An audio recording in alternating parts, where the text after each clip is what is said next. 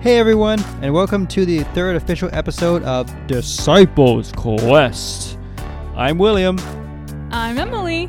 And I'm Justin. And we're coming at you guys today from a bright and beautiful summery day from Winnipeg, Manitoba. Just kidding, it's minus 57,000 degrees. And we're excited to get to somewhere in Ephesians, wherever it is that we are. Emily, where are we? Today, we'll be discussing Ephesians chapter 2, verses 1 to 10. Make sure to check out our website. It's up and running. We put a lot of hard work into it. Check out the blog. Emily does that. It comes out every Wednesday. This podcast comes out every Saturday morning at 12 a.m. We're on Spotify, iTunes, and Google Play. Awesome. Sounds good. So the first section of my Bible is labeled Made Alive in Christ. Emily, did you want to read that section? It's from verse... Yours is called Made Alive in Christ. Mm-hmm. Mine's by grace through faith. No, wow, fancy. Mine's so it'll be from verse 1 to 10. Once you were dead because of your disobedience and your many sins.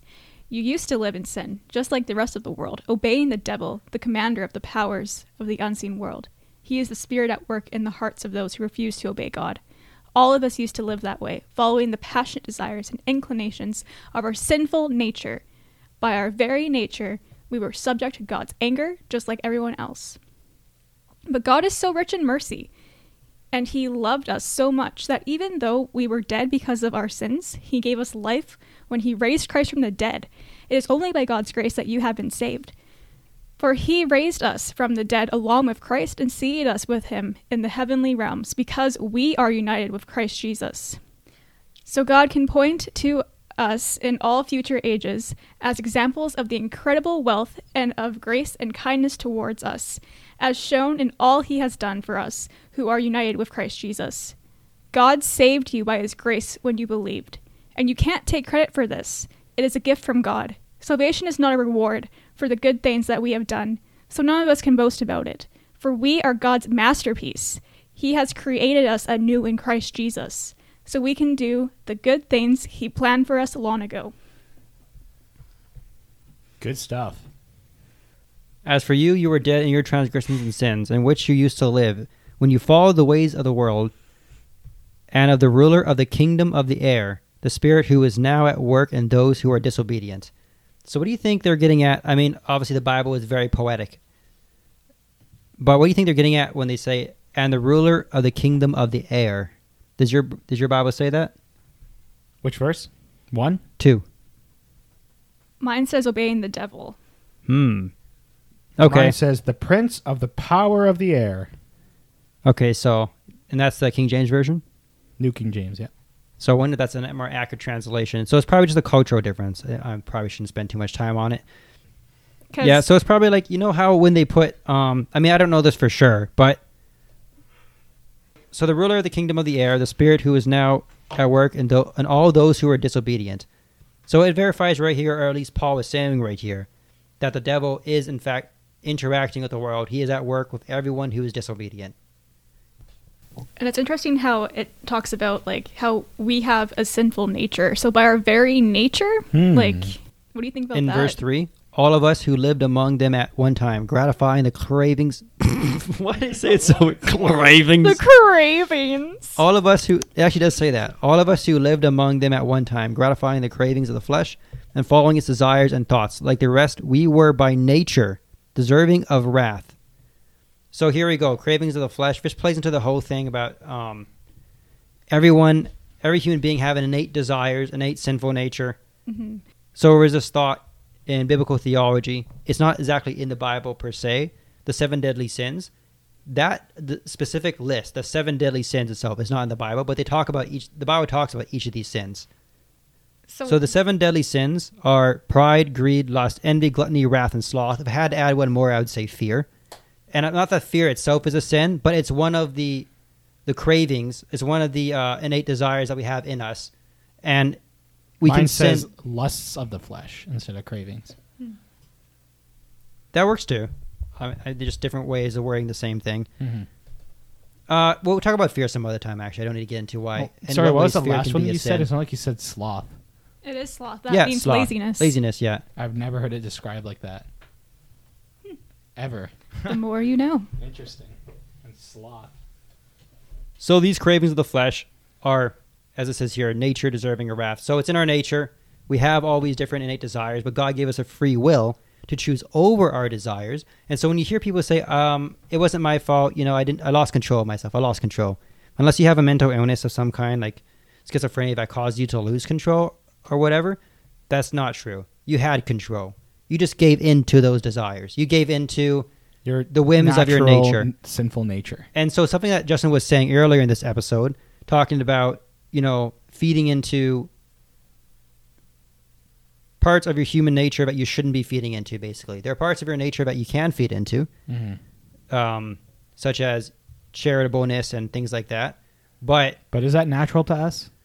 I don't know, actually. To be charitable? I don't know if it is. Maybe that was given to us by God. But if God gave that to us, okay, well, that's an interesting conversation we could have. Mm-hmm. If God gave that to us, like if were we charitable in the Garden of Eden, then wouldn't that be natural?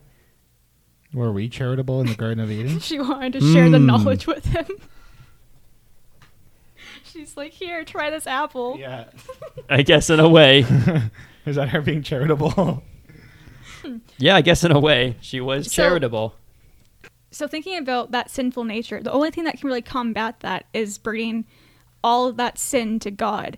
And Jesus died for that sin to be absolved from us. Mm-hmm. So we can look to him for guidance, using the fruits of the Spirit, using all the tools that we find in the Bible and in a relationship with Christ to overcome things that happen just from the nature of self. Mm-hmm.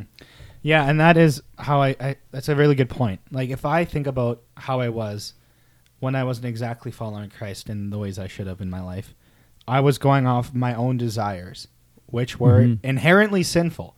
Because I was like, you know what? I believe in God, and I know God, but, in this scenario, I think I'm just going to do what I want, and I'm going to do what I think is right. And it always ended in me sinning. Every single time. Because of this exact verse, what it's pointing out. It's saying that among whom also we all once conducted ourselves in the lusts of our flesh, fulfilling the desires of the flesh and of the mind, and were by the nature children of wrath, just as others. But, and this is where it gets better, right? But God, who is rich in mercy, because of his great love with which he loved us, even when we were dead in trespasses, made us alive together with Christ. And that's really powerful.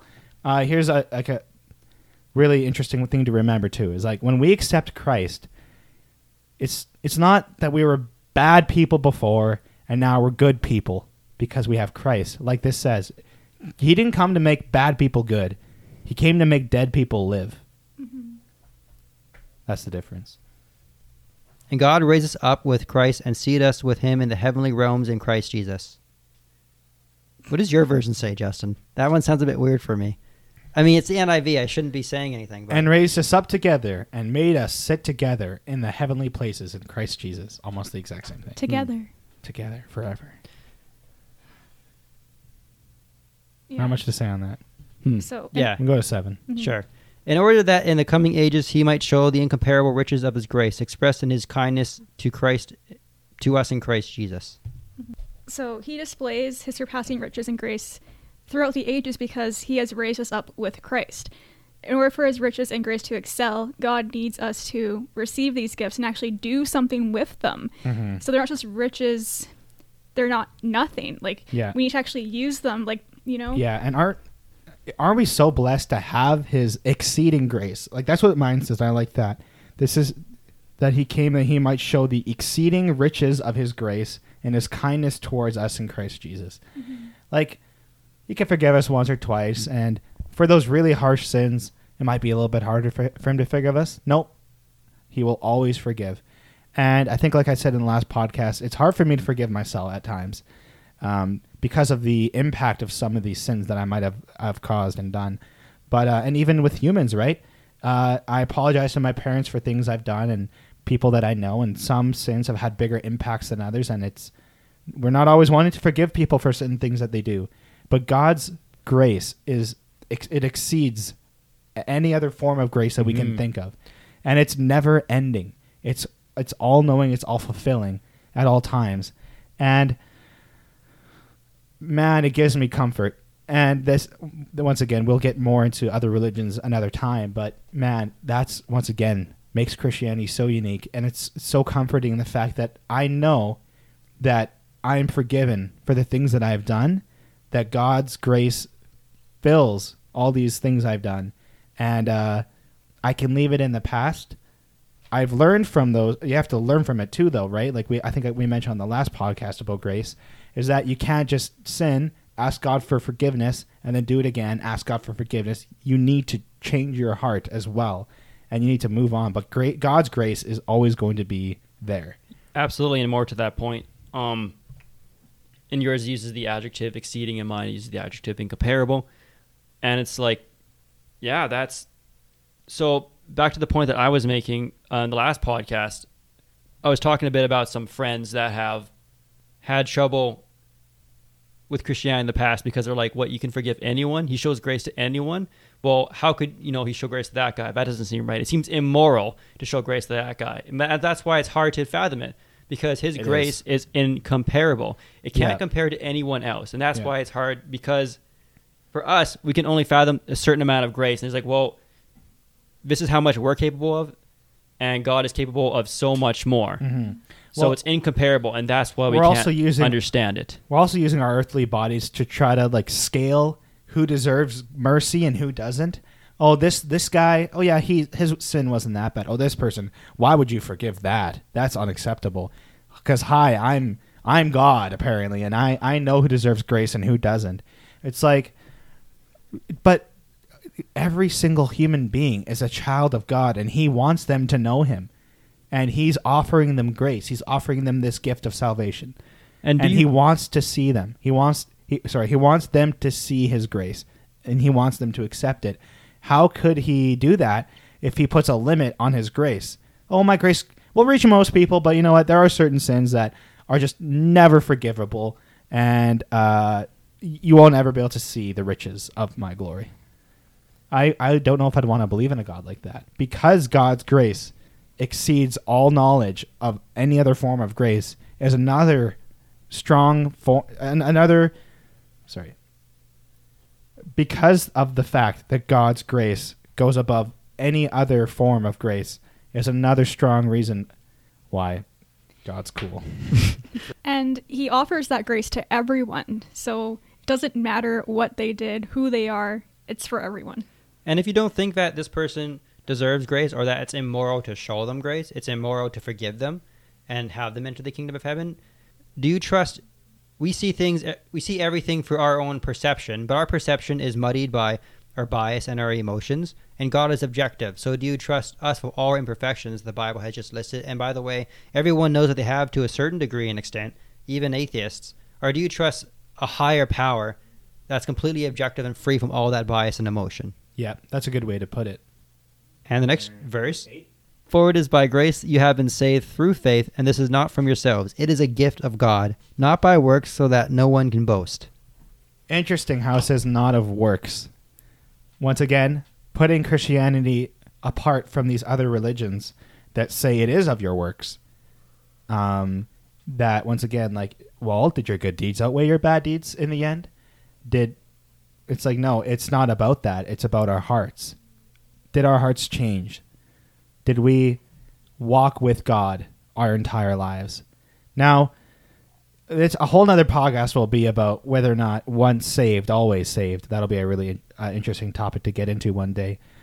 But yeah, how amazing is that? It's kind of going right into what we were just talking about, right? That God's grace is a gift that he gave free to us. All we have to do is accept it. And like William, you were just actually saying just off the podcast there about the man on the cross, how he showed him forgiveness. Yeah, and I'm not going to beat the dead horse. Like I've already mentioned that our works are important. Our heart is important. The serial killer can't continue to kill and still claim to be a Christian if he hasn't repented. But at the same time, that's not the very mechanism that grants you salvation. So like a thief on the cross, he didn't have time to do any good works, but he did have time to repent and have a change of heart. And so God granted him that gift. And it says not by works so that no one can boast. That's important. I guess it's drawing attention to I'm sure there's plenty of people out there at the time and plenty of people today that would say that, oh, God loves me more. He is going to grant me a bigger reward because I did more stuff. Look at me. I'm amazing. Mm-hmm. I'm rich. I'm a philanthropist. Read that in. Philanthropist. Oh, That's the word. I didn't go to university. I'm sorry. It's okay. He was homeschooled. I'm homeschooled. Don't homeschool your kids. Kidding. Depends on. Never Actually, you mind. should do that. Yeah, do it. So it's like people that focus on their work sometimes can become prideful in that. It's like who they are is like the good works and not thinking about like, why are they doing the good works? Like, what does it actually mean? It can become like a sinful thing in itself. Mm-hmm. For we are his workmanship, created in Christ Jesus for good works, which God prepared beforehand that we should walk in them. Mm-hmm. Wow. Yeah. It's like God has prepared the way for you. All you have to do is just step onto that path of faith and, go. It could also be taken in two ways. First to start, yours is workmanship, mine is handiwork, same thing. Mm-hmm. But it's basically saying that, we're crafted by God. Like He needed. we are his artwork, I guess. We We were knit together in Mhm. our mother's womb, exactly. That's and He is while the in craftsman his and we're womb, his he knew craft. us. Mm-hmm. Created in Christ Jesus to do good works, which prepared in advance for us to do. So, that could be taken in two ways. I made notes on both of them, but it could be taken as in like he prepared good works for us to do, before we were born, that he had plans for us to do. Whether we choose to accept those good works or we choose to follow him is up to us. But the other way it could be taken is that, okay, well, I'm just going to start rambling. This doesn't make any sense. It made more sense at the time. Then you can stop me. But the other way that it could possibly be taken is that... I'm going to have to stop you there. Okay, fair enough. Is he talking about that? Or is he talking about in the Garden of Eden when he prepared for us to be good in advance, all the way going back to then, and then we sinned and caused this big mess? And Huh? never mind. Right. It didn't make any sense. It made sense at the time. Don't worry about it. Okay. So because we are in Christ, he gives us that desire to actually do those good works. Because the more you follow Christ, the more you're a disciple, the more you're actually going to want to do the good works for actually the right reasons. Mm-hmm. Not because you feel like you have to, right? But, I want to walk with Christ, and it's more of a desire to want to please God, and instead of trying to just do it to please yourself. I mean, I'm sure that there are many people that do donate to charities and stuff because they think it's the right thing to do. I think a lot of corporations will give because of wrong reasons. Like, it's not taxed, and Optics. well, I guess optics, right? Like, I guess we should do this not because I want to, but I think we have to. Or even like millionaire basketball players. Well, I guess I'll donate to like, I don't know, $50,000 on my $10 million salary this year to some charity because it's something that I should do. My agent's suggesting that I should do that. Where it's like, once again, God looks at our heart. And are we doing this for our own self-gratification, or are we doing this because we think it pleases God? And I think that's where it matters, is our heart behind it, is our intentions. I'm doing this because I know it pleases God. And I think that's important. I think that's what we need to remember, because it says that we should walk in them. And the way it says God prepared it in advance, it's like going back again to thinking about how he chose us. He prepares the way.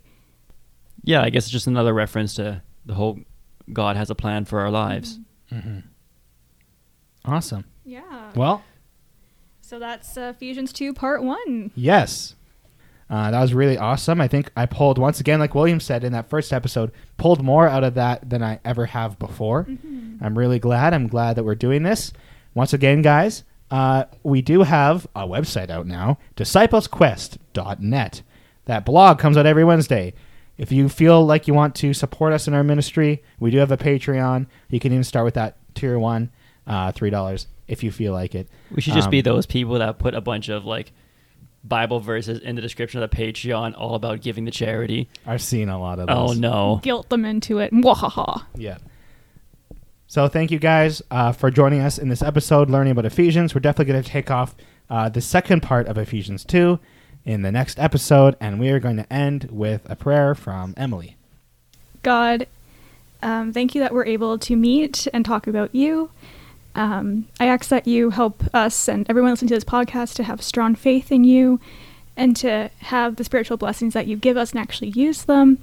Thank you, God, for your spiritual wisdom and insight. Help us to grow. Help our hearts to be flooded with your light, and so that we can understand the confident hope that you've given to us. Thank you for your riches and your inheritance. Thank you that you're always with us. God, we love you. Please help us to seek you more throughout this week and give us hearts that want to actually do good for your kingdom. Amen. That's all for today. Share this podcast, subscribe, comment, leave a review if you can. And once again, check out our website, check out all our social media. We're really excited about it. We put in a lot of work to it.